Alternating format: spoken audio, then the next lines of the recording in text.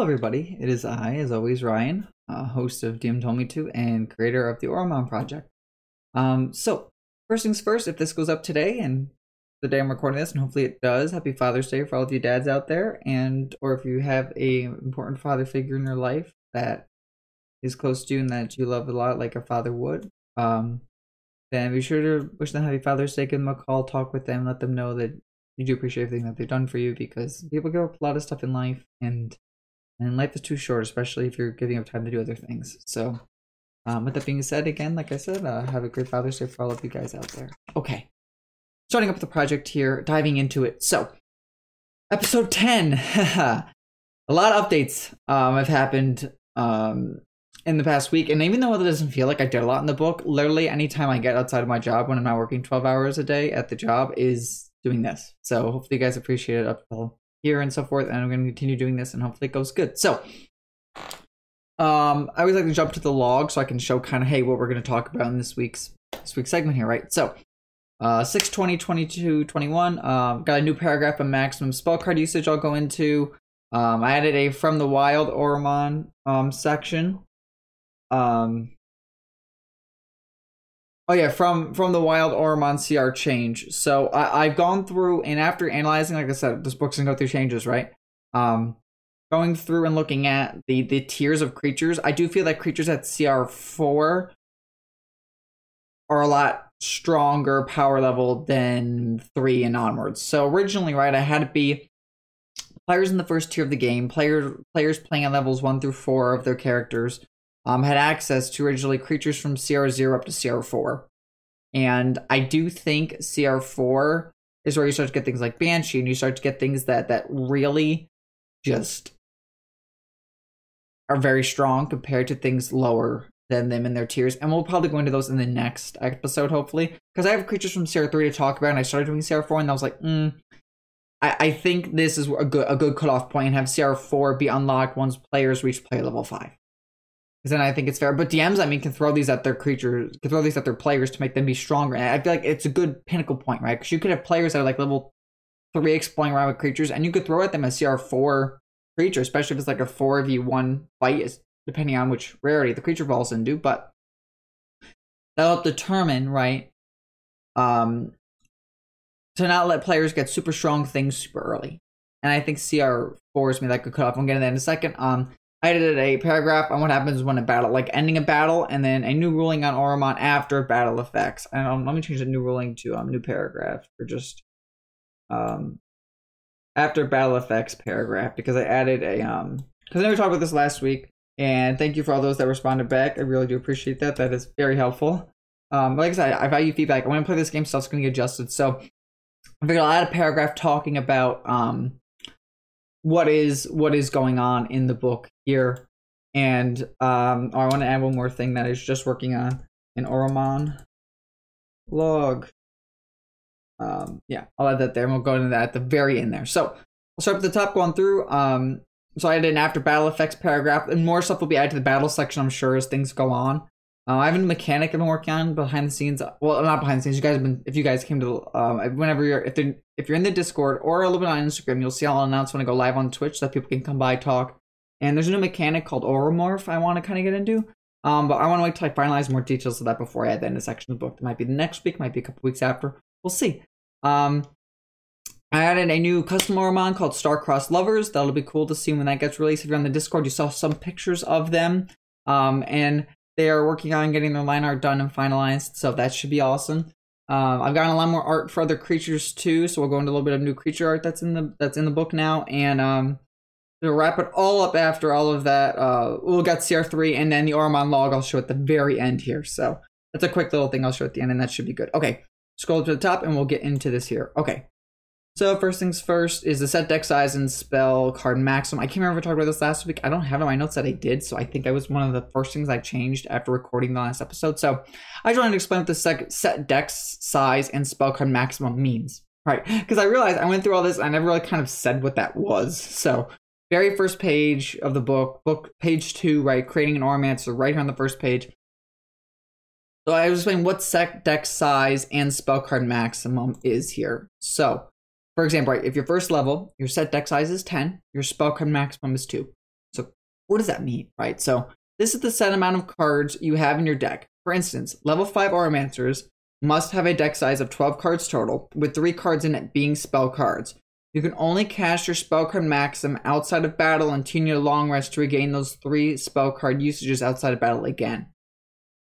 So I was trying to think of a way to word that. Hopefully that's not too confusing. Let's see. You can only cast your spell card maximum outside of battle until you need a long rest to regain those 3 spell card usages outside of battle again. I'll say after 2.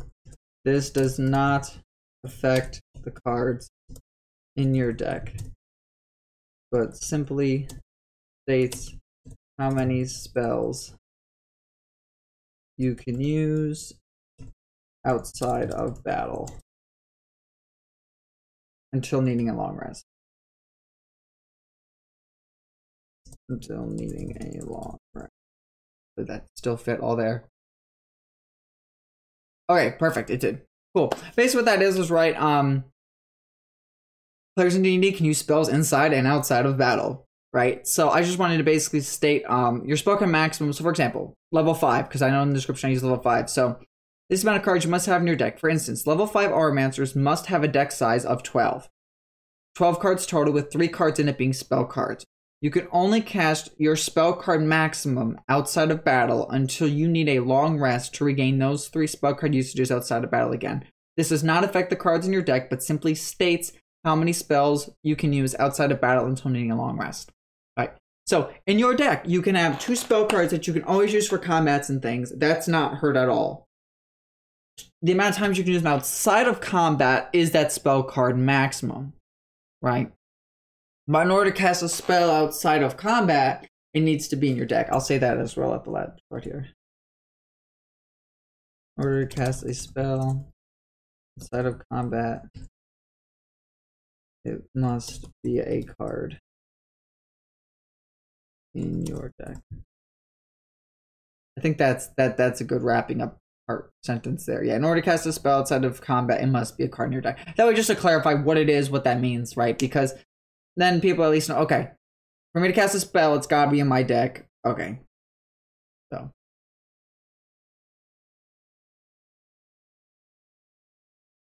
Enhanced backgrounds, all that's the same. Okay, so we talked about the set deck size book maximum. Now from the wild Oromon CR change, I'll just show that quick. Let me see if I get that down here. We throw the class paths. Okay, so from the wild, simply I upped it from first level play, right? So first level play, your Oromon you can get and have access to are from levels CR 0 to 3. That is a lot of creatures, people, so that is fine. And then I just upped it, so now it's 0 to 3. Instead of being 0 to 4 and 5 to 10, it's now 0 to 3 and 4 to 10. So that 4 to 10 is the next benchmark, and who knows, if 10 or maybe even 8 are super strong compared to everything else in that tier, in that like range of creatures, then I might up that. I don't know. But for now, since I've only gone through the first creatures in the book of 0 to 3, which that's where the most amount of creatures are, is usually in the first part of the book here. That's where the divide is. So, yep. There's the change there. Okay, so we got into battles here. Ending of battles. So the battle ends for an Auramancer when a player's Auro disc runs out of Auro through losing 2 Auramon in battle. Bosses can break the only losing 2 Auramon rule under DM discretion. Lose an Auramon, it must run out of health and be knocked down in battle and sent to the graveyard. If an enemy releases an Auramon, players will gain half the XP instead of full. If a card was sent to Purgatory, it must immediately be replaced with another card from your binder. If your key card is in Purgatory, you must replace the card, but you will not get a new key card until you visit a guild hall or complete a long rest to get it back from Purgatory. You will not, get the new key card back until you visit a guild hall or complete a long rest to get it back from Purgatory. Until you visit a guild hall, parentheses, or a place with an elite Auramancer, right? Because that's basically what you're doing at a guild hall. You're with somebody that's an elite Auramancer. Because we talked about being an elite Auramancer as one of the tiers here is being an elite Auramancer. And then those people are able to switch out your deck and things like that. Let's see, where was it? It's before each. It was before each of the tiers. Master of the aura, right? With the study master that's commanding the aura, you basically mythical single creature attacks cannot be summoned unless you okay. So for key cards, right? While at Guildhall are a safe place to long rest within Elite Auramancer. So basically that's how that you switch out your key card and things. So yep. So for clarity's sake, then I probably should change the tier of Master of the Aura, but I should make one of the tiers here be Elite Auramancer, right? So that players know, okay, I can then switch out stuff on my own. I think I called it something else, and I'll go into that after the episode, so that we're not wasting time here. Okay, I got a lot I gotta go into here. So, that was the ending of a battle. Let's go into Auramancer after battle. So, after battle is complete, Auramon will regain all of their health, and unless a condition affects an Auramon for longer than 24 hours, it is cured of that condition. In addition, they regain all spell slots until they are once. In addition, they regain all spell slots unless they are once per day abilities and spells, in which case they have to wait until the next day to regain them. Once per day abilities. I'm gonna say once per day abilities, or once per day spells, just to clarify things. In which case they'll have to wait until the next day to regain them. Obviously, I just want to make sure that this is pretty clear, right? So. For example, Dryad can only cast once per day spells, so she'll have to wait till the next day to regain those.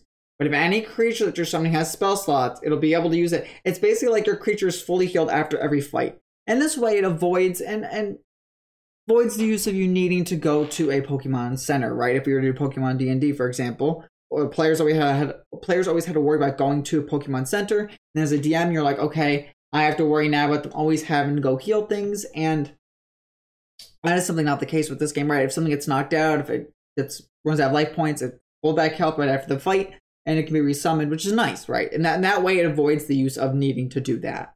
Which it gets rid of a little bit of the fear, but you as the player is still always affected by things, so something to look out for. So, okay. Next on my list is, right, after battle, ending a battle, and Star-Crossed Lovers. Okay, I just want to show that off quick. So we're going to go through all the spells we finished, and I talked about last time how I removed a bunch of spells with the names. Okay, so Auramon card rarities. First tier, player levels 1 through 4, and CR 0 through 3. I'm going to fix that right now. As I go through, I find more stuff I have to fix, which is fine. Just showing that off there. Okay, so I'm a homebrew creatures, right? CR0 is Epic Shark Egg. CR1/8 is Dragon Egg. And CR1/4 had a good rarity, it had a good variety of creatures, so I figured I won't add any homebrew to that unless I really need.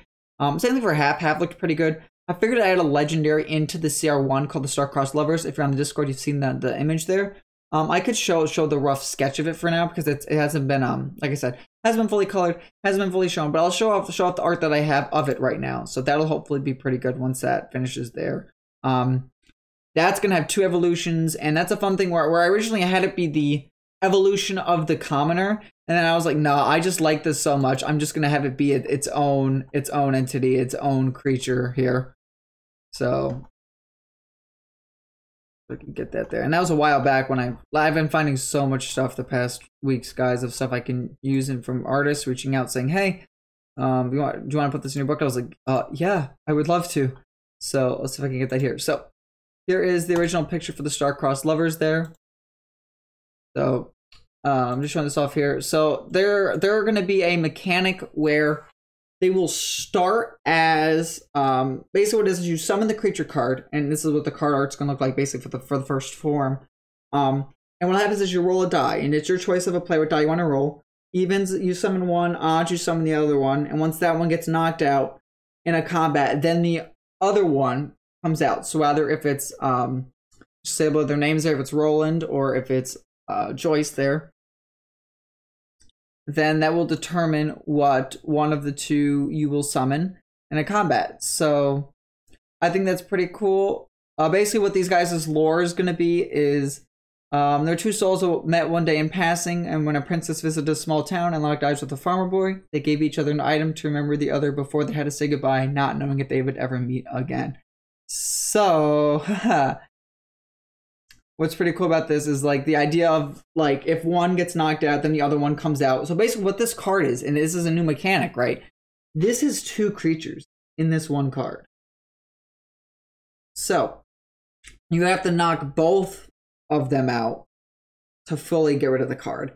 And that's why its legendary card, and that's why it's legendary, because it breaks that rule for CR1, and then its evolutions are just going to be even more crazier. Plan to not to spoil too much about them, but their evolutions, their second form will have you summon both of them, and they both will fight for you at the same time. So you will basically be able to give out 2 actions a turn.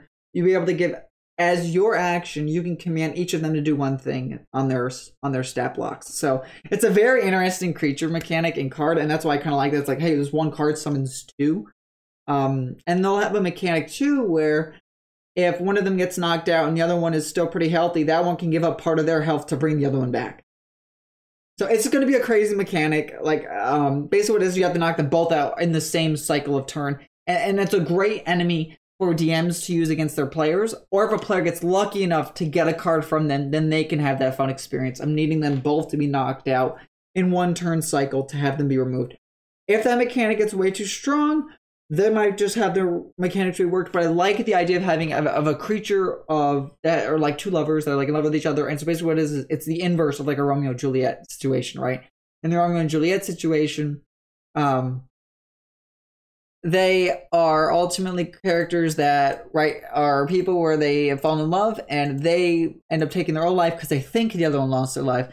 But in this mechanic, it's going to be simply that if they get knocked down, they will be able to bring the other one back. So I think that's a unique twist on the mechanic there. Let me see if I can get the...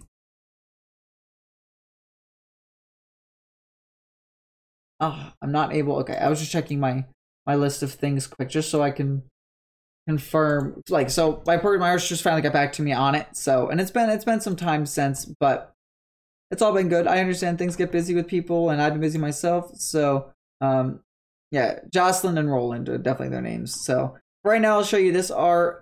If you remember in the Discord or whatever, you'll see probably more of their art and their evolutions together. I think it's really cool. So I'm excited a lot for it, and I cannot wait to get them in color because it's gonna be so nice. So a little tidbit of that there. And I'm getting art of the basic creatures as well, and we'll get into that quickly here too. And then we'll go back up to CR3 just because I want to show off some of the art quick because we're talking about art. So, okay. First, and again, I like to ask you guys for questions and opinions on things. So, a question and opinions coming up here. I have the full almanac of every creature that's in this for CR0 and their evolutions that you can see here. Or if you're listening, which is totally cool. My question is, should I have it be broken as, here is the creatures for CR0, here is their stat blocks, and then here's the creatures for CR1/8, and here is their stat blocks? Or do I make it be, here is the list of all of the creatures in the game, and then here is all of their pictures in the game? Is that better? Or is it better that, okay, 0, here's the stats to go with 0. 1/8, here's the stats to go with 1/8. I kind of like that idea, but I like the feedback from players on what they think, or listeners too, and what you guys think. So anyway, I got some updated art from Thornmonger here. So I've recently went into an artist called Carl. Hopefully I'm pronouncing right. I don't know if I'm pronouncing Carl. He's this really cool dude I've been talking to from Ukraine who has reached out to draw for the project, and I'm super excited. So I now have my own picture of Thornmonger I can use. So what I'm going to try to do is I want to avoid using any Wizards of the Coast images if at all, right? Because if I want to market this as my own thing, I ultimately need to make sure that it is something where I own it, it is my stuff, and I'm simply using the idea of D&D as a shell around it, which is, I think, fine by the open game license of Wizards of the Coast terms. So, for example, this was our old picture of Thornmonger here. You can see him there. And so I was excited because this is like, oh, I'm like, this is perfect. This is exactly what I wanted. Well, after reading the open game license and thinking of stuff, I don't want to use Dungeons & Dragons art if I can help it, right? Because ultimately, if I plan to make cards for you guys to be able to buy someday, if you like to buy the cards, and the book, like I said, should hopefully still be pay what you want by the time it releases, and then if you guys like it enough, go back, donate, whatever, because obviously this is not cheap to do. But that way, for me to be able to sell actual playing cards of these creatures and just using the stats of D&D, that is still fine. I'm pretty sure with the open game license, because people sell their own creatures all the time in pamphlets and books on D&D Beyond and other online social forums using the ideas and mechanics behind Dungeons & Dragons. So I've removed creatures that Dungeons & Dragons have a copyright license to, Beholder, Mind Flayer, to name two popular, I should say, names of things. So simply, if I'm going to make a creature, I will have its art here. I have to get art of now all the basic creatures, art of their evolutions, and then art of all the spells, because I want the spells to be cards too for people to use.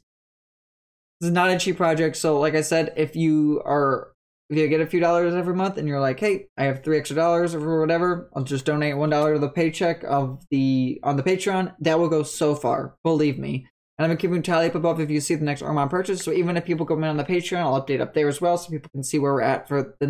And then that way you guys can see that all of your support has gone to doing an art purchase of specifically art for this project. So that's up there. If you're watching, you can check that out, see where we're at. Otherwise, the Patreon links are always down below in the descriptions for things, whether if you're on YouTube, listening on Podbean, listening on Spotify, iTunes, Stitcher, CastBox, wherever you guys are. I see you guys. Amazon Audible. I've noticed that recently as being a cool thing that people have been listening to on. Anyway, here's a picture of Thormonger. I'm excited for it, so I might have this be on the cover art too. But, I mean, look at this guy. This is a Thormonger, even I think better. And I would send I'd send Carl this picture for reference. And then tell him what I want. And he was able to adapt this so much into this picture. And I love it. Because, like, look at this creature, man. So it has the thorn skin. It has its spike vine ability. It has the rake. Like, look at those hands. It's so cool. And now I should have almost enough card art to get a full sheet of cards ready to send to my guy to print. So I can actually, instead of holding these paper cards, have a full 9 nice printed cards I can show you guys eventually in some video of some sort, probably on the Instagram. For those that are on the Instagram, you guys will probably see that first. And I'll share it to the Reddit and things like that. There's a Reddit too for this called Oromon. That's also down below if you want to check that out. And update pictures there, update pictures on Discord. I send stuff everywhere. There's not like one clear place I send things. I try to send them across multiple things if I can. But anyway, so here's the new updated Thormonger. I love him. Look at him. He's so cool. Imagine summoning this guy out to fight with you. He's like a Groot. And I have Awakened Shrub that you'll see someday as well. And was it Awakened? My first order that I got from Carl was Awakened Shrub, Thormonger, and Frog. For the basic Frog. Because I have the Frog evolution all down and I wanted to get the Frog done. So it's coming along pretty good. Okay. Enough of that talking. Let's get into some CR3 creature stuff, right? Let's get into some of the creatures that we know and love in D&D and where they fall. So, and why. I'm going to bam that over there. Get CR3 up here. Okay. So, a lot of creatures in CR3 that were kind of iconic, I kind of thought were a little underwhelming compared to some of the other creatures of this tier. So, to show you what I mean, we've all heard of Doppelganger, and it's such a incredible creature for role-playing aspects, right? So, I'll read you Doppelganger here. Doppelganger, AC of 14, hit points of 52, condition it's immune to charm, everything else is just kind of dark vision, past perception, etc. But its abilities, it can use its action to polymorph into a small or medium humanoid it has seen, or back into its true form. Its statistics, other than its size, are the same in each form. Any equipment it is wearing or carrying is not transformed. It reverts to its true form if it dies. Doppelganger has advantage on attack rolls against any creature it has surprised. Surprise attack. If the Doppelganger surprises a creature, hits it with an attack, during the first round of combat, the target takes an extra 10 damage from the attack. Doppelganger makes 2 melee attacks. Slam, which gets a +6 to hit, which is actually, if you look at its stats up above, somehow it gets a +6 to hit, which is surprising considering it only has a +0 to its strength. But yet again, Slam is physically slamming into something, which is pretty interesting. Anyway, hits for 7 damage. So on average, hits for 14 damage. Okay. Or it can magically read the surface thoughts of one creature within 60 feet of it. The effect can penetrate barriers, but 3 feet of wood, dirt, etc. Basically, while target's in range, it can continue reading its thoughts as long as its concentration isn't broken. While reading the target's mind, the Doppelganger has advantage on wisdom or insight and charisma, deception, intimidation, persuasion checks against the target. Basically, for roleplay, this is such a cool creature, right? Because as DMs, you could have, like I was thinking as an idea for DMs, this is a fun little nugget of like something cool to use for your games at home is you could have like perhaps 2 twins be Oromancers, right? And they're taking like the duel scene by storm. They're trouncing players, are doing things. And then what happens is one of your players start to fight it, and one of maybe your player's attacks is an AoE Dragon Breath attack that hits the enemy player. right? If that does that, and then all of a sudden they lose their concentration, and the doppelganger can no longer concentrate on that, and all of a sudden reverts back to another thing, and everybody's shocked or something, right? Like that could be such a cool pinnacle moment in a story to learn. They're not twins. This is one dude and a doppelganger he just befriended out in the wild that's now a duelist. What? And maybe the doppelganger, all of a sudden now his creatures you see are other doppelgangers that he's been summoning, or slimes and oozes that have transformed, or were-rats or something, and you realize, okay, this is not a normal dude summoning creatures. This is a doppelganger summoning were-tigers and were-rats to fight for him. What is going on here? And then that one player who's fighting him is like taken back, like, what is happening? It could be a really cool like twist on a character, right? So I'm also trying to think about characters and how that they can interact with the world around them to make it a better playing experience for the players, such as, for example, creatures with AoE sound effects, and then having a deaf character and maybe lost his hearing when he was younger, and so he's not affected by his own harpy or banshee and other things like that use sound-based attacks that deal a lot of damage, or just knock creatures to 0 hit points. Won't affect him because he can't hear at baseline. Fun and interactive characters to make the world feel more alive, and using creatures to fight with that match those themes. Oh, I think it's so cool. Anyway, so for example, right, Doppelganger is just a common at this level because really, it deals 14 damage. That's it. Yes, it polymorphs into a creature, which gives it additional hit points, but otherwise it just hits for 14. And if it gets a surprise attack because people don't expect it to, okay, it has an extra 10 damage. So the first turn, yes. On average, that's 34 damage the first turn. Or 24 damage the first turn, I'm sorry. But after that, it's really just 14. With a slam attack, that's a bludgeoning of a 1d6 plus 4. And at this point in the game at CR3, we're on like the top, we are at the top tier for the first player character creatures to play with, right? So while this is an amazing roleplay element, alas, it just doesn't hold up to the tier of being that higher level creature. So that's just an example of something that's like a common, right, in this tier. Or I think Killer Whale, I was on the fence with some of them, but ultimately like they didn't really hold up to par. So if I was to show off another one here, like is Manticore? Yeah, Manticore's here. Okay. AC of 14, hit points of 68. Like we're getting into some pretty high health creatures, but CR4 is where things get to like 90, and I was like, and have a good AC. So I was like, I think that's going to be the cutoff because that is just way too much health for what I think. So for example, Manticore, AC of 14, hit points of 68. Manticore has 24 tail spikes. Use spikes regrow when the Manticore finishes a long rest. Make 3 attacks. 1 with its bite, 2 with its claws, or 3 with its tail spikes. If it does a tail spike, we'll just use that for reference. That's 21 damage. That's it. No poison, no paralysis, no like toxic spikes. But that leaves room for me to make an evolution of the Manticore that could dip into those elements. Be pretty cool, right? So maybe make like a toxic Manticore as its evolution or something. Could be really cool. So like I said, I got a lot of ideas for things. I just need to get the ball rolling and lay out these creatures, and then I can devote to finishing making all the stat blocks. And then I guess the question is, now that I have CR0, have all that stuff done, should I start to work on the evolution stat blocks for creatures? I have the art going on behind the scenes, and Carl is an amazing artist who's been getting me the art pretty readily. Like every 4 or 5 days, I submit him like 4 or 5 drawings I want done, and he has got them done. Like this morning, I sent him something. What's today? Today is Sunday. I sent him something, I think it was Friday, of my requests, and he got like all 4 or 5 of them already done with their rough drawings and filled in with color, not finalized with shading or anything. But I'm like, oh my gosh, that's awesome, you know? So example of uncommon, right? Comparing common to uncommon. Let's go to the Bearded Devil, because Bearded Devil, okay. Side note, Bearded Devil, I was not sure on where I wanted to put things. I just realized I don't have Basilisk anywhere on this. I also work on this while I'm at work, and so I sometimes lose the ability to do, it doesn't save my progress. So yeah, I want to make Basilisk a legendary because, yeah, for reasons I thought it was already.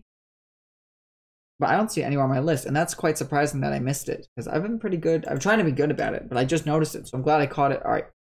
So we'll go into and Basilisk. I know, I've used Basilisk in games, so that's why I was like, I know this thing for its tier compared to other things here is a legendary, believe me. All right, Bearded Devil. Talk about Bearded Devil for the uncommon tier here. AC 13, hit points of 52, pretty decent, speed of 30 feet. It resists cold, bludgeoning, piercing, and slashing from non-magical attacks that aren't silvered. Already half the damage from there. Immune to fire and poison, a ghoul's best friend.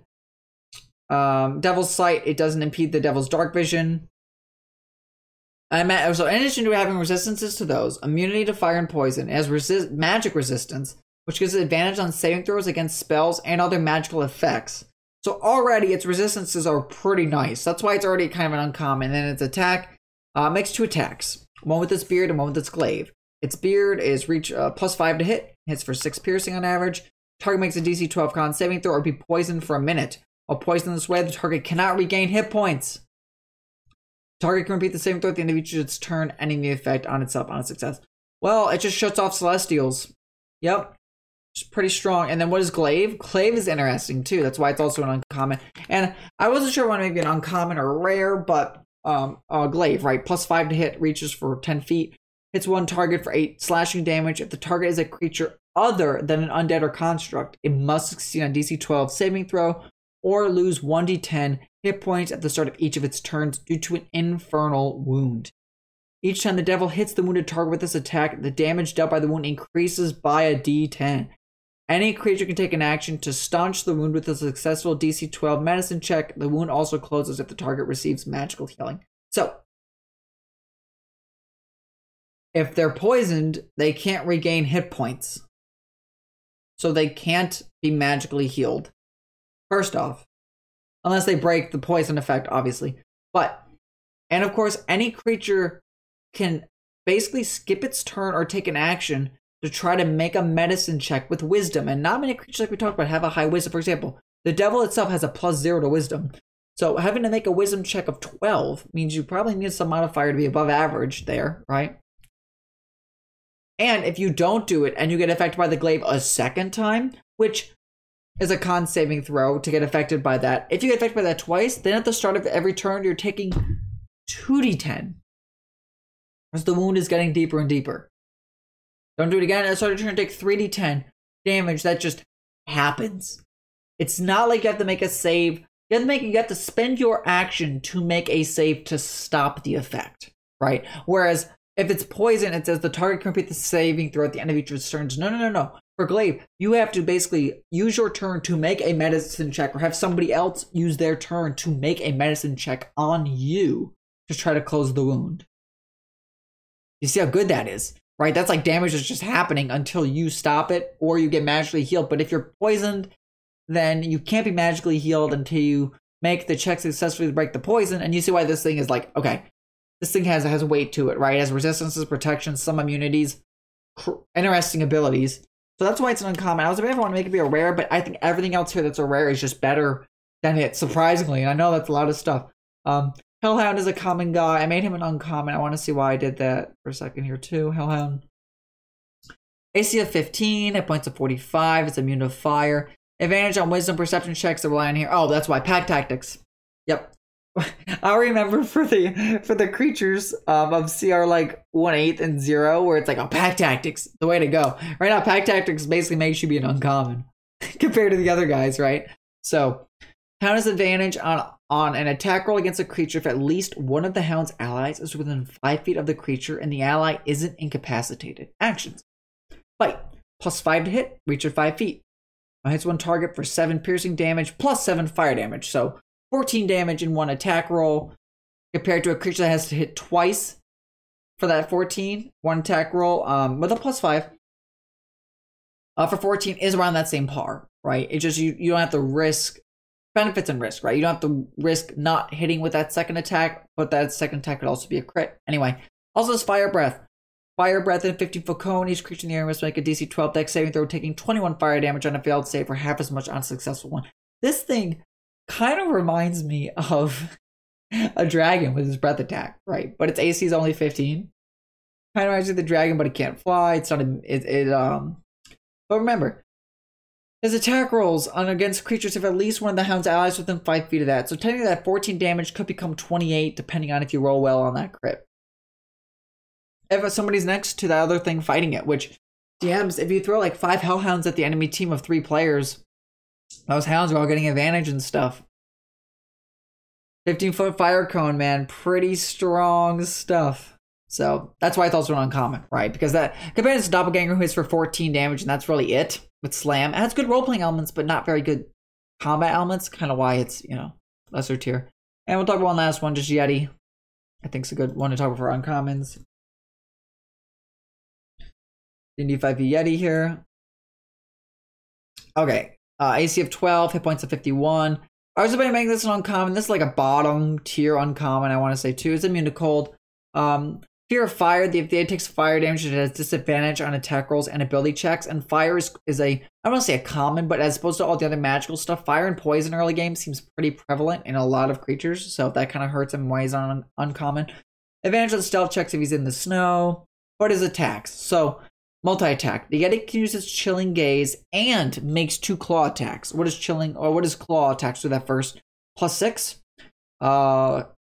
7 slashing plus 1d6 cold, basically. Okay, around 10 damage. 2 claw attacks. That's about 20 damage of just that. Okay, and it can do a Chilling Gaze in a turn. Chilling Gaze targets one creature can see within 30 feet of it. If the target can see the Yeti, the target must succeed on a DC 13 con saving throw against the magic, or takes 3d6 cold damage, and then be paralyzed for 1 minute unless it's immune to cold damage. Target can complete the saving throw at the end of each of its turns, ending the effect on itself on a success. If the target's saving throw is successful, or if the effect ends on it, the target is immune to Chilling Gaze of all Yetis, but not abominable Yetis for 1 hour. So, you make the save once, you're immune to the effect for 1 hour. But if you fail, you are paralyzed for 1 minute, and you complete the saving throw at the end of each of its turns. And we talked about how good Paralyze is. Paralyze is an effect where a paralyzed creature is incapacitated and cannot move or speak.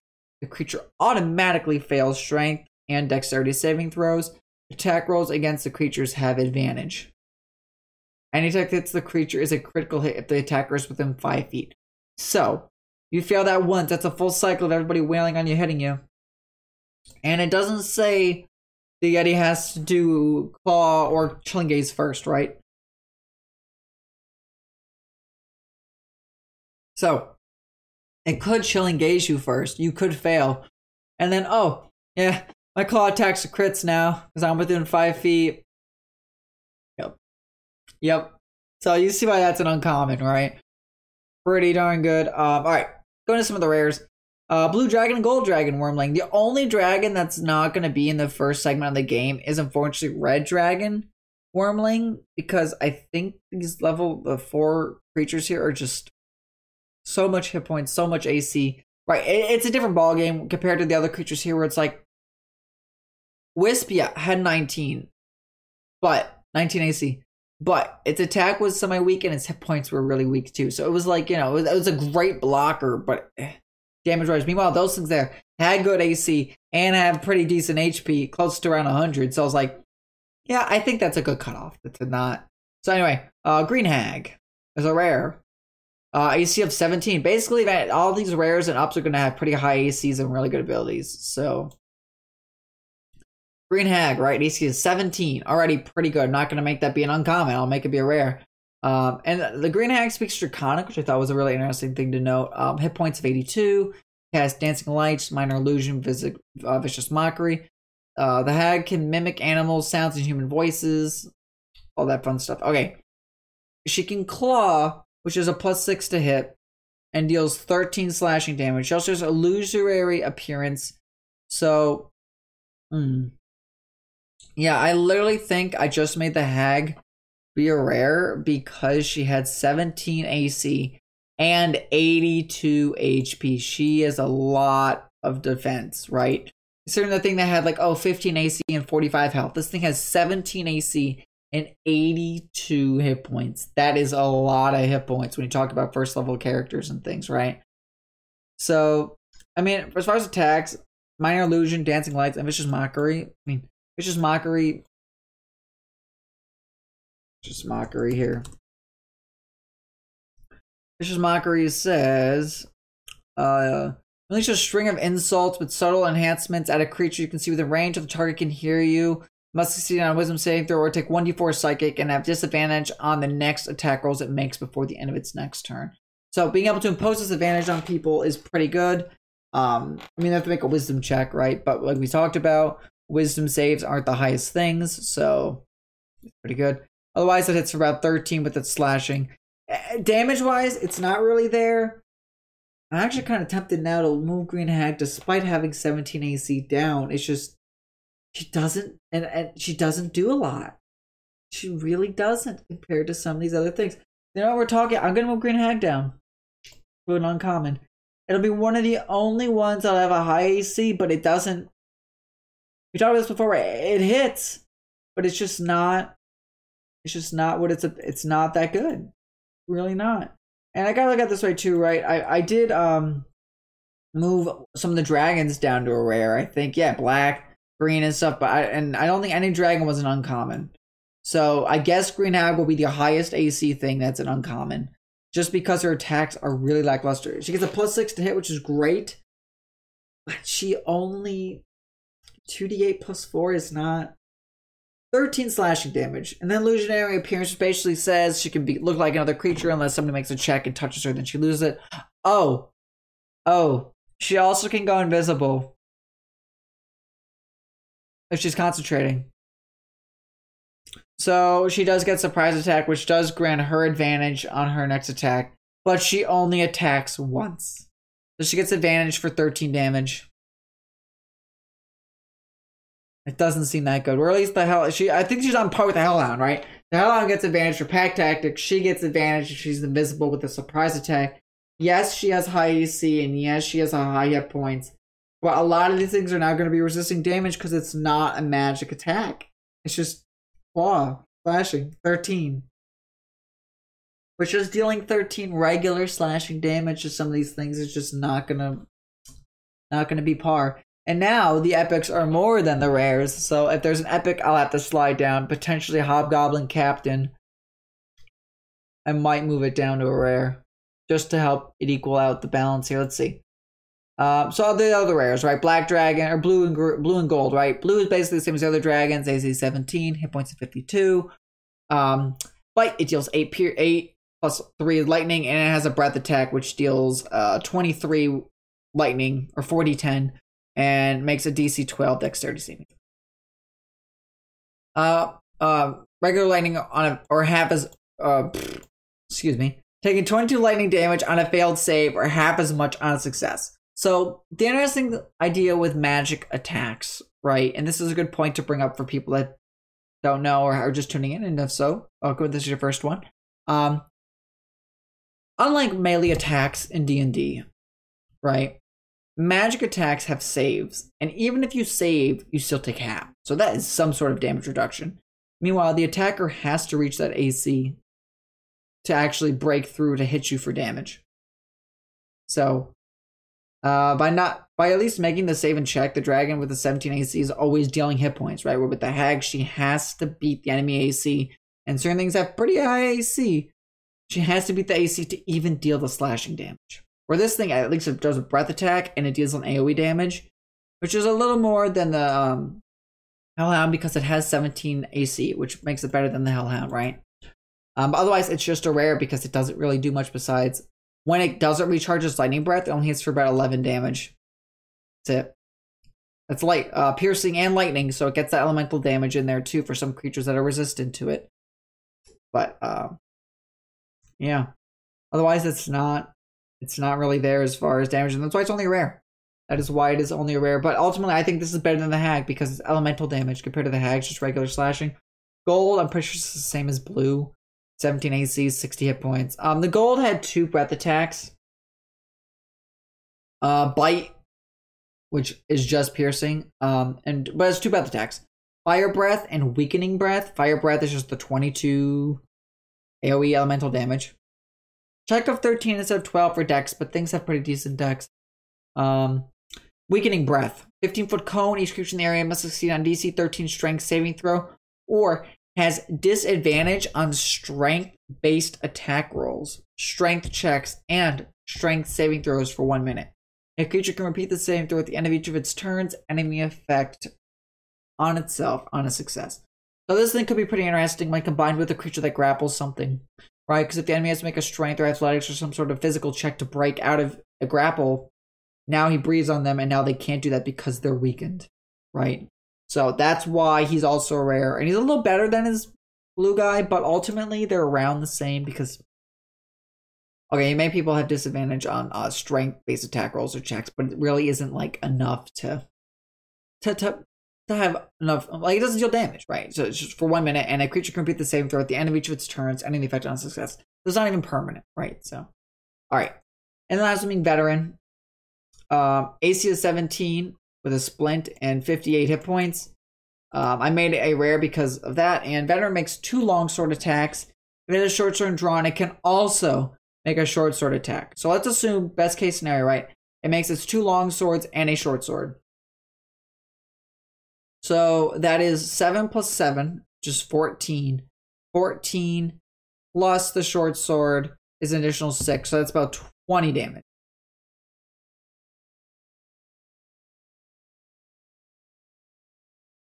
You know what? I know I'm moving stuff around. I think I'm gonna move Bearded Devil to rare because of its continuous wounding effects. And I'm gonna shift some stuff around here. So Bearded Devil's now become a rare there. And I may move Veteran down now too, because it just has an AC of 17. It's like the Hag, but the Hag at least turns invisible. It gets advantage. This thing doesn't.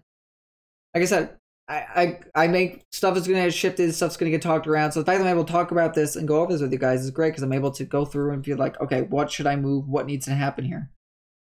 So yeah, move the Veteran down to the uncommon. Yeah. I want to take a look at now Bugbear Chief, because I'm kind of like, should he move up? Quaggoth Thought-Knot is basically just like the other Quaggoth we talked about last week, except that it just has a few spells, but it's not like enough to make a big impact. It's simply just like damage. Not even damage, just like utility spells like Dancing Lights, things like that. The Yeti now, kind of paralyzing things that kind of move up to the rare slot, because it has that paralyze effect, and then it can claw. Yeah, you know what, Yeti, fine. Come on up here. Come up to the rare slot, Yeti. We're just going to shift a whole bunch of things around. The Yeti on up here. Okay.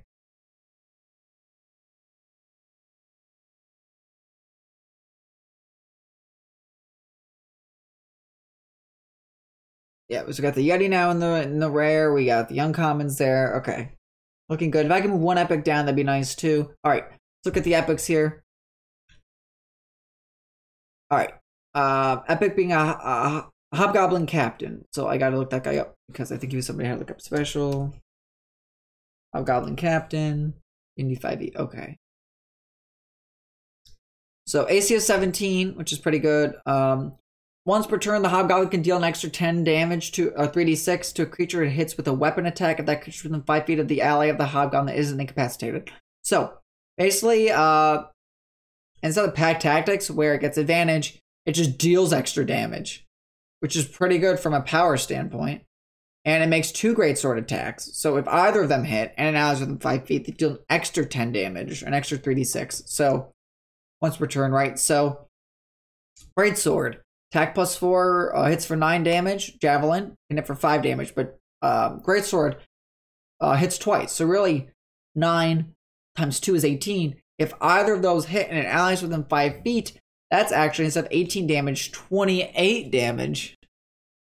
And on top of that, it has a leadership ability, which says, recharges after a short or long rest. For 1 minute, the Hobgoblin can utter a special command or warning whenever a non-hostile creature that it can see within 30 feet of it makes an attack roll or a saving throw. So whenever a non-hostile creature, so a friend, it can see within 30 feet of it makes an attack roll or saving throw, the creature can add a d4 to its roll, provided it can hear and understand the Hobgoblin. The creature can benefit from only 1 leadership die at a time. The effect ends if the Hobgoblin is incapacitated. So I said abilities or spells, right? So technically every fight, this Hobgoblin, for 1 minute, it can utter a special command or warning whenever a non-hostile creature it can see within 30 feet of it makes an attack roll or a saving throw, and they can add a d4 to its roll. That's so good, provided it can hear and understand the Hobgoblin. That means you can break through ACs with attack rolls, or you can potentially beat saving throws thanks to this guy. That's why he's an epic, because he does all that, and he helps the team. It's pretty good. And it can deal up to 28 damage a turn at baseline. Very nice. So that's why he's there, because of the special leadership speaking that it can just use every fight it needs. Okay, next being the mummy. Talk about the mummy here. Mummy, I mean, if you know anything about mummies, probably not a surprise that it's here, but AC of 11, hit points 58.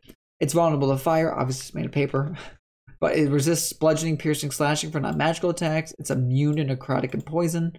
It can't be charmed, exhausted, frightened, paralyzed, poisoned, etc. Okay. Mummy can use its actions. It can use its dreadful glare and makes one attack with its rotting fist. Whatever, rotting fist first. +5 to hit. If it hits, they take 10 or 2d6 bludgeoning plus 3d6 or 10 necrotic damage. Targets a creature and must succeed on a DC 12 con saving throw or be cursed with mummy rot. The cursed target can't regain hit points, and its hit point maximum decreases by 10 for every 24 hours that elapse. The curse reduces the target's hit points to 0, the target dies, and its body turns to dust. The curse lasts until removed by the remove curse spell or other magic. So, at the end of a fight, it'll be healed, but the cursed target can't regain hit points, and its maximum hit points decrease by 10 for every 24 hours that elapse. Actually, this goes beyond 24 hours, so the creature will not be healed of this. If you get hit by a mummy, that is bad. You'll take 10 bludgeoning plus 10 necrotic, and that's pretty bad. It's 20 damage at base, which is one attack, and that's not even. And it can keep dealing you 10 after every fight, and it can do dreadful glare. Target one creature can see within 60 feet of it. Target can see the mummy and must succeed on DC 11 Wisdom saving throw against the magic, or it becomes frightened until the end of the mummy's next turn. If the target fails the saving throw by 5 or more, it's also paralyzed for the same duration. Target that succeeds on the saving throw is immune to dreadful glare of all mummies, but not mummy lords for the next 24 hours.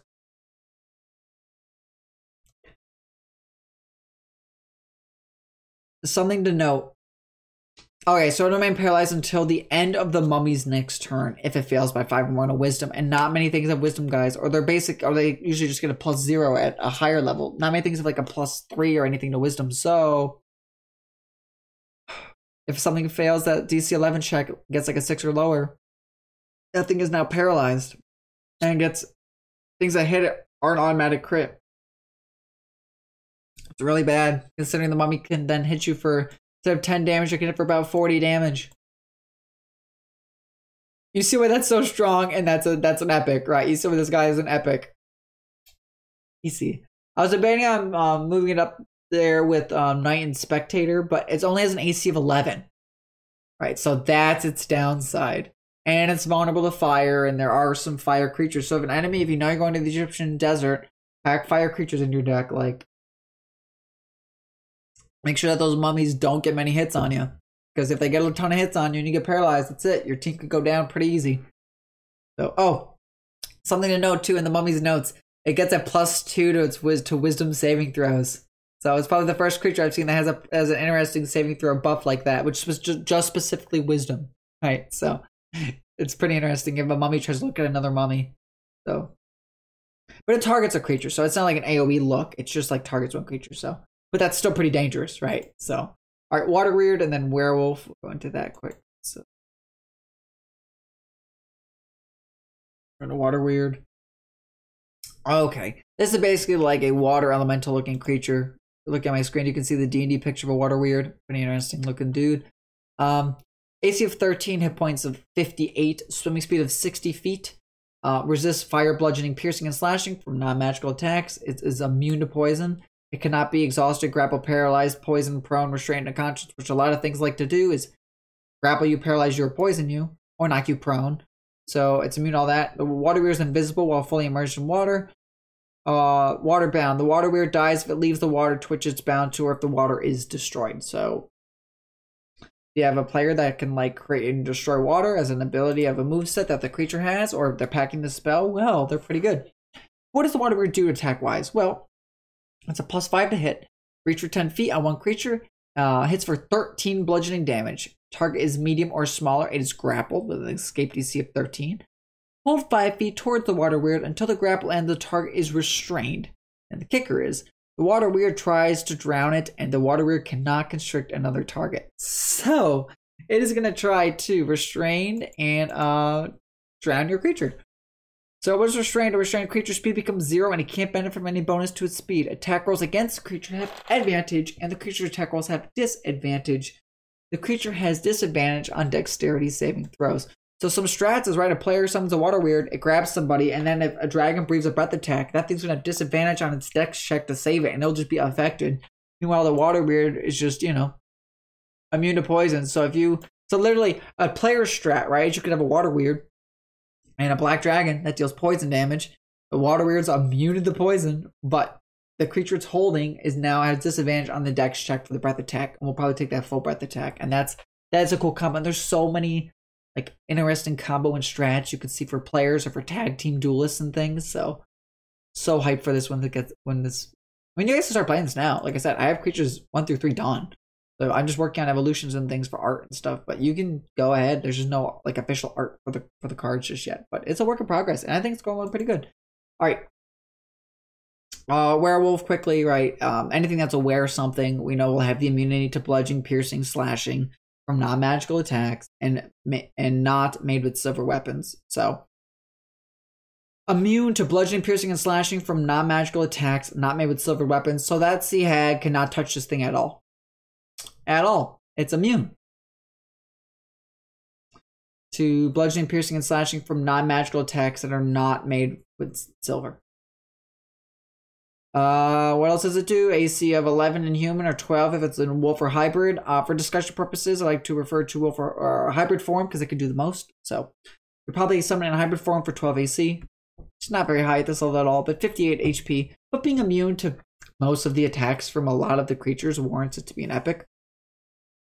I think it's the only epic were creature. I think everything else I made a legendary. Yeah, were rat, were tiger, and things. What can it do? It makes 2 attacks. One with its bite, one with its claws. Okay, so we'll look at bite. Bite plus 4 to hit. Hits for 6 piercing. Targets a humanoid, must be in DC 12 or be cursed with werewolf lycanthropy. So that's bite. If it's claw, it hits for 7 slashes. So it's really 13 damage. Yes, unlike the Sea Hag, which only again deals regular piercing slashing, this thing's immune to most types of creatures in the game. Now, things at this level are having magic attacks that will affect the werewolf, but ultimately, those magic attacks have kind of recharge or spell slots. You can only do it so many times. Unless a special ability or something else to do at a baseline attack, like the dragons have the bite, which the piercing is half, but the ice or the regular elemental damage isn't. Meanwhile, the werewolves here attacking you for 13. It's really interesting to see if 2 werewolves fought, there would be no winner because they're immune to each other's own attacks until a player releases it and summons something else or fuses it with something or morphs it with something and combines it to make an Oraling evolution there. So anyway, yeah. So that's epic. That's the epic tiers. Let's get into the legendaries. One of the legendaries, the 3 got here. Should any of those epics move down? Water Weird was okay, I felt. I'm trying to remember now. Water Weird's AC. I think it was 17. Oh, its AC was only 13. Huh. Actually, I could move the Water Weird down to an epic, couldn't I? Yeah, resist fire, bludgeoning, piercing, slash for non-magical attacks, but things do. Okay, I mean, it tries to drown a creature, but really all it does is it grapples it, and it's limited to water. Yeah, you know what? Water Weird, you're gonna move down from epic down to rare, I think. And then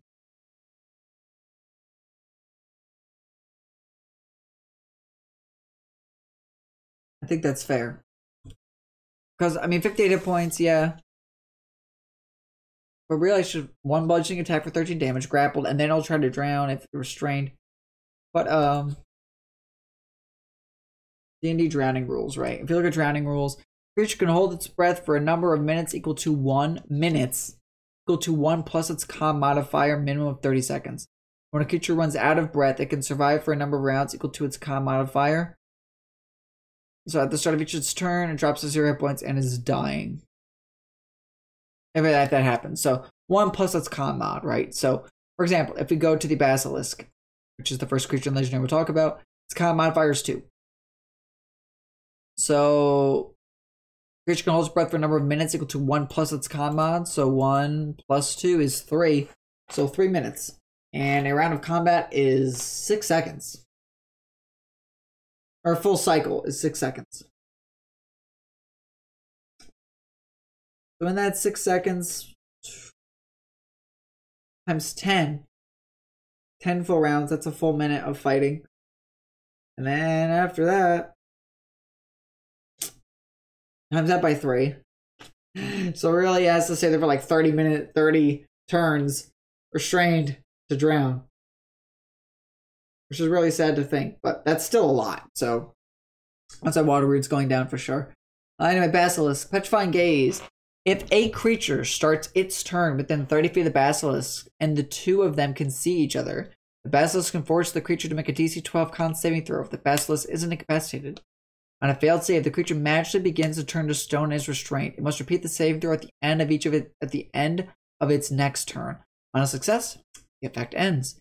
On a failure, the creature is petrified until freed by the Greater Restoration spell or other magic. A creature that isn't surprised can avert its eyes to avoid the saving throw at the start of its next turn, but if it does so, it can't see the Basilisk until the start of its next turn when it can avert its eyes again. If it looks at the Basilisk in the meantime, it must immediately make the save. If the Basilisk sees a reflection within 30 feet of it in brim light, it mistakes itself for a rival and targets itself with a gaze. Otherwise, it hits for 5 and hits for 10 piercing damage plus 7 poison. So 17 damage at baseline already.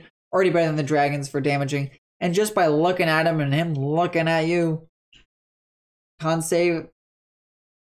You do it again. So what is it? On a failed save, the creature magically begins to turn to stone and must repeat the saving throw at the end of its next turn. On a success, the effect ends. On a failure, the creature is petrified until freed by the Greater Restoration spell or other magic. So literally, it's not that the Basilisk has to have 2 turns. The Basilisk just does it if it starts its turn. And then at the end of your next, if you fail that DC 12 con save check twice, you are turned to stone. Creature isn't surprised, convert its eyes. Yeah. No. It doesn't say you're even immune. No other facts are like, oh, if you beat it, you're immune for like 24 hours or you're just immune to it in general. You look at him. You make a check. You fail that, you start to turn to stone. You fail again, you are stone. So that's why obviously it's a legendary, because in 2 turns it's just in one cycle, right? It's like other things in one cycle. Not like the hag who makes 1 check, but he says, hey, make a con check for me. Oh, you failed it? All right, you're starting to turn to stone. Do it again at the end of your turn. Oh, you failed it? All right. Here's something. On a failed save, the creature magically begins to turn to stone and must repeat the saving throw at the end of its next turn. On a success, the effect ends. On a failure, the creature is petrified until freed by that. Okay. So on success, the effect ends, but it starts again for the Basilisk. It says if a creature starts its turn within 30 feet of the Basilisk and the two can see each other. Oh. My apologies. It's on the creatures that's looking at its turn start. If a creature starts its turn within 30 feet of the Basilisk and the two of them can see each other, the Basilisk can force the creature to make a DC 12 con saving throw. On a fail, the creature magically begins to turn to stone and is restrained. It must repeat the saving throw at the end of its next turn. Okay. So, actually, maybe this thing should be an epic now that I think about it. So, the enemy, if any enemy looks at the Basilisk and it's looking at them, the start of their turn, because they want to run up and hit the Basilisk, so they're going to be looking at him. And if he happens to be looking at you, you make the check.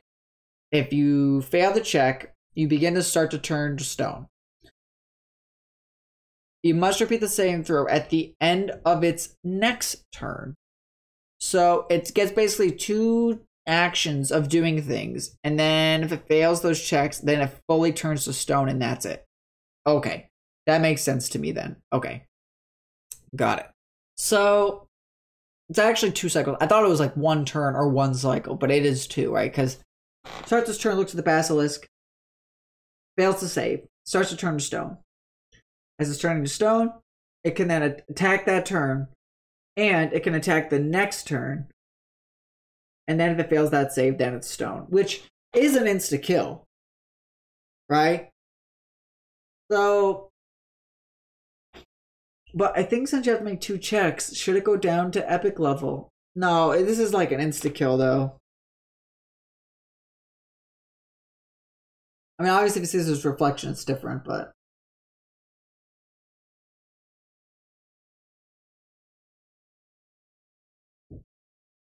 I don't know how that you hit the Basilisk if you can't see. So you probably disadvantage if you're not looking at him too. So he poses disadvantage. All right. Ultimate legendary for now. Basilisk. You may move down. Knight. The next one to talk about here. Knight. Best AC of the whole tier here. AC of 18. Very strong. Hit points of 52. Also very strong. Saving throws. +4 to con and +2 to wisdom. As a bonus on saving throws. Otherwise, again, no bonuses. Brave. Knight has advantage on saving throws against being frightened, which is pretty cool. Knight makes 2 melee attacks. Greatsword, it's for 10. Or heavy crossbow, it's for 5. So you probably do 2 greatsword, which is 20 damage. And he's got the leadership. So you know the hobgoblin ability? He has one too called leadership. For 1 minute, the knight can utter a special command or warning whenever a non-hostile creature that it can see within 30 feet of it makes an attack roll or saving throw. The creature adds a d4 to its roll, provided it can hear and understand the knight. A creature can benefit from only 1 leadership die at a time. So, the knight has leadership where the hobgoblin captain had like its own utterance to give a d4 to an attack roll or saving throw. But ultimately the knight has an AC of 18, which I said makes it way better than the hobgoblin captain for that. So, and an AoE aura of giving people around you a +4, or a d4, I'm sorry, a d4 worth of bonus of something to an attack roll or a saving throw. Whenever a non-hostile creature can see within 30 feet, it makes an attack roll or saving throw. Yeah, anytime. Attack roll or saving throw. The creature can add d4. Yeah, so you don't even need to keep skipping your turn. You can just do that as an action, as leadership for 1 time, and everybody... And it has parry, which the knight adds 2 to its AC against 1 melee attack that would hit it. To do so, the knight must see the attacker be wielding a melee weapon. So yeah, AC is 20. Knight adds a 2 to its AC against 1 melee attack that would hit it. Obviously legendary status now, right? Having an AC of 20 for 1 melee attack, of course, but it's just too good not to pass up. Way too good not to pass up to be a legendary. And spectator, I'll show you guys a spectator. Spectator, a little offensive I can use. I think I can, because it doesn't say in its name beholder, even though it's like a type of beholder. Show you guys it here. Here's a picture of it. Looking pretty nasty, if I say so. All right. What does it do? A bunch of things. It's legendary. I'm saying that right now, but AC 14, hit points of 39. So a little lackluster. It floats for 30 feet. Dark vision, +6 on perception. Can't be prone. Language, deep speech, undercommon, telepathy. All right. Bite for 1d6 -1 piercing or 2, and only it's a +1 hit, but it has eye rays, and that's what makes it really strong. So the spectator shoots up to 2 of the following magical eye rays at 1 or 2 creatures it can see within 90 feet of it. It can use each ray only once on a turn, so you can't like do 2 rays, right? But you can use a confusion ray. Target must take a DC 13 wisdom save, or it can't take reactions until the end of its next turn. On its turn, the target can't move, and it uses its action to make a melee or range attack against a randomly determined creature within range. If the target can't attack, it does nothing on its turn. So if somebody has pack tactics, they're probably attacking with their buddy next to them. You could make them instead attack their buddy by chance through randomness. Okay, and that's just one of its eye rays. Second eye ray is a paralyzing ray. Target makes a DC 13 con saving throw or be paralyzed for 1 minute. The target completes the saving throw at the end of each of its turns, ending the effect on itself on success, but it basically gets to skip its turn if it spends its whole turn paralyzed.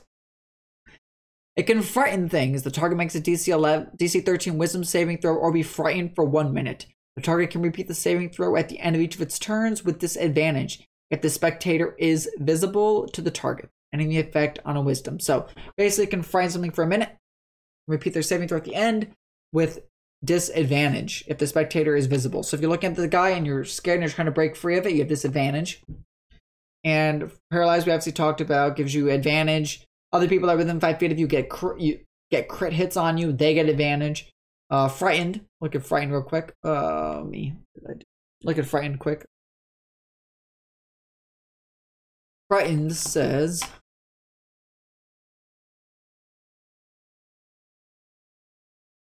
frightened creature has disadvantage on ability checks and attack rolls while the source of its fear is within line of sight. The creature can't willingly move closer towards the source of fear.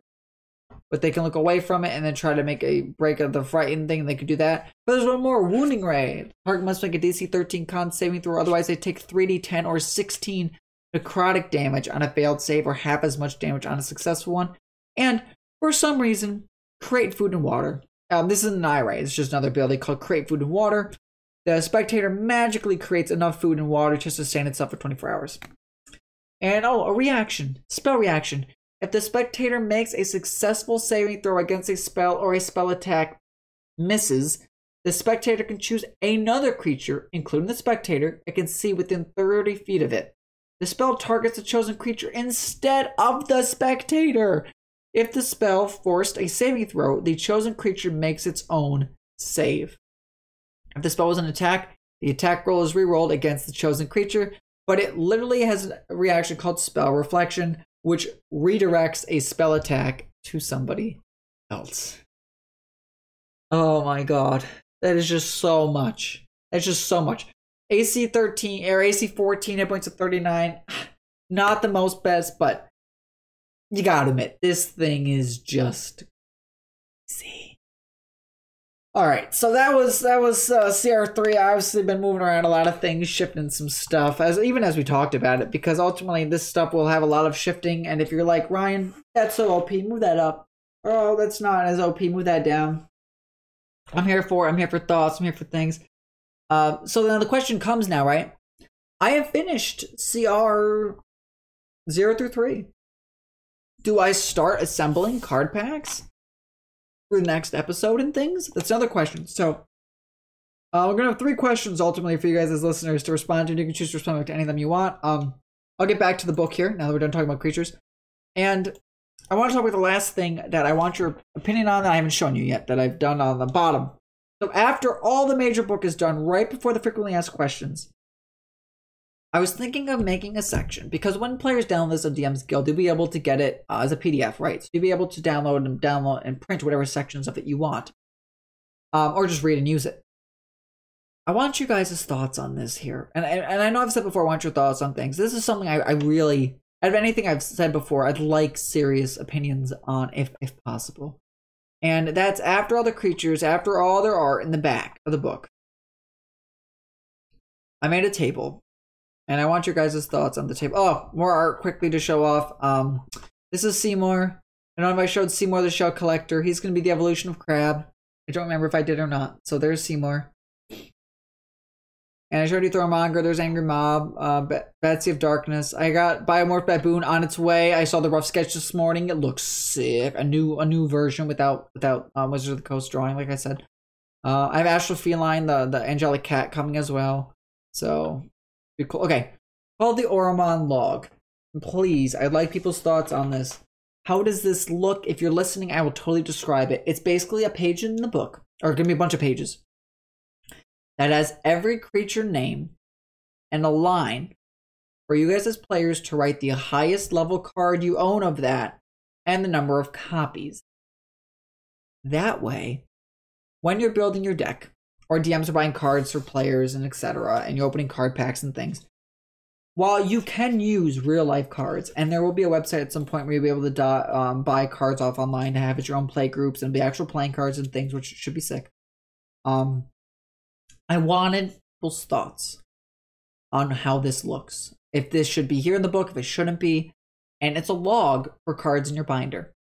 So I have my Badger, and I have my Badger Rang, right? It starts with CR0, and I went through and I listed every creature in the game, just for CR0 to start before I got ahead of myself. I wanted your guys' thoughts, and I'll just continue one off of that and just have pages of this table for you guys at home to write down the highest level card that you own of that and how many copies, right? Because if we go up to the fusion section here in the book, you need multiple copies of a card to fuse and level it up. Right, we talked about how for fusions here,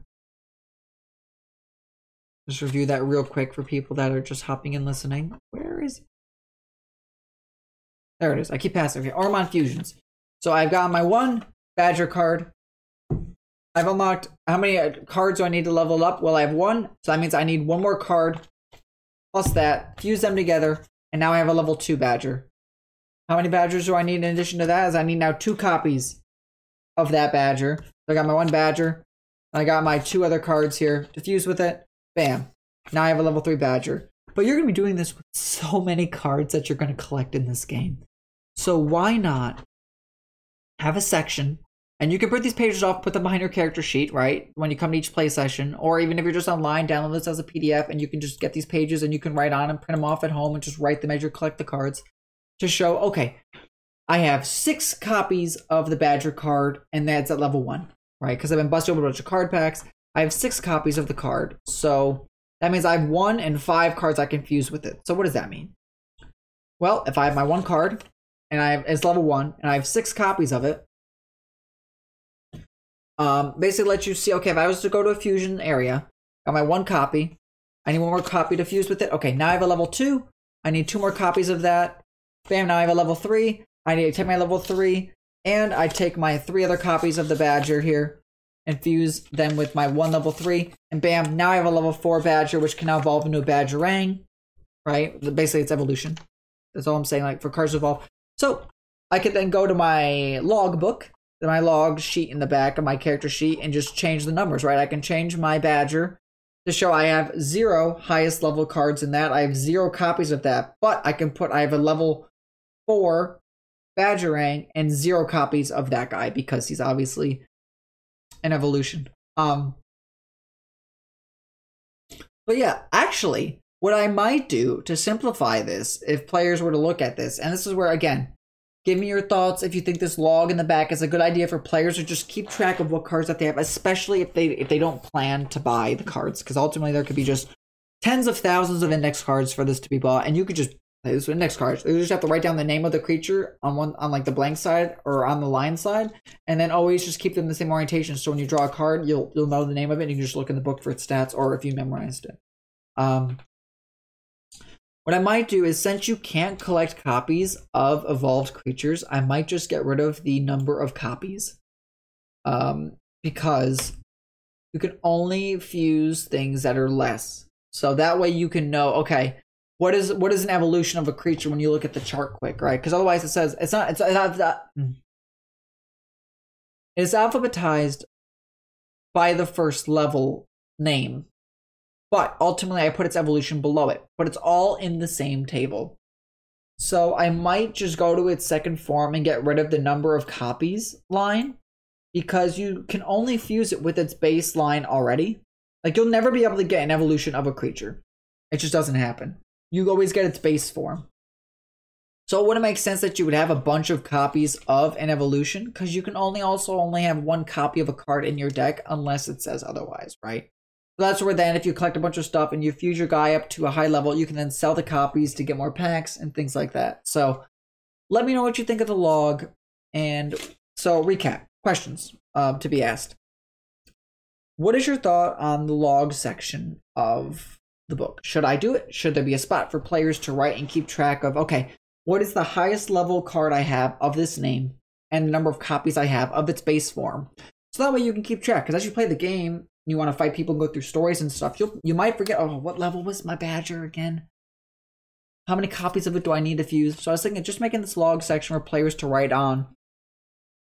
And then you can print the sheet and use it in your play group to keep track of what you own and things. And you can see, again, what's out there just name-wise for creatures. Let me know what you think of that. Yeah, so question says, what do you think of the log book or the log section? Should the log section be an area? Next thing is for the almanac section, the organization of the creatures in the book. Should I do it where here is its CR, here's like the list of all the creatures at 0, here's the art, and then here's 1-8, here's its art, or do I do, okay, here's a list of 0, 1-8, half, 1, 2, 3, etc. Here's a list of all the creatures, and then here's all the art afterwards. I think I want to break it into its specific sections, so you can just say in the comments, write your opinions if you think, should it be specific sections or should it be a full list for the almanac, meaning should I list every creature name first and then show all the art of all the creatures afterwards? Or do the list, show the art, do the list, show the art, things like that. So break it up into sections, or do them fully, like do all the pictures, or do all the words and then do all the pictures. And then the last thing that we talked about earlier is, now that I finished the CRs 0 through 3, should I get now the packs together and start doing pack layouts of what you can see in anticipated packs? Because that is a section of the book, right? Oromon card packs is a section I have not touched since I made the title. And I could start to show you guys tables of what it looks like for each card pack to hopefully have its own tables to roll on, so that you guys as players can practice rolling to see what cards you can draw from packs. And then really, I think that's it for people to get the game rolling, is just card packs, and me to make evolutions and art and cards and stats for everything as its evolutions. So yeah, let me know your thoughts down below on those things. And with that being said, again, happy Father's Day. Be sure to talk or message the father figure in your life. Let them know how appreciative of them you are, and hopefully at least just wish them happy Father's Day, even if you haven't talked to them in a while, because it can mean a lot to somebody, really. So with that being said, if it's daytime for you, have a good day. If it's nighttime for you, have a good night. And with that, I'll catch you guys all for the next one. Alrighty, see ya.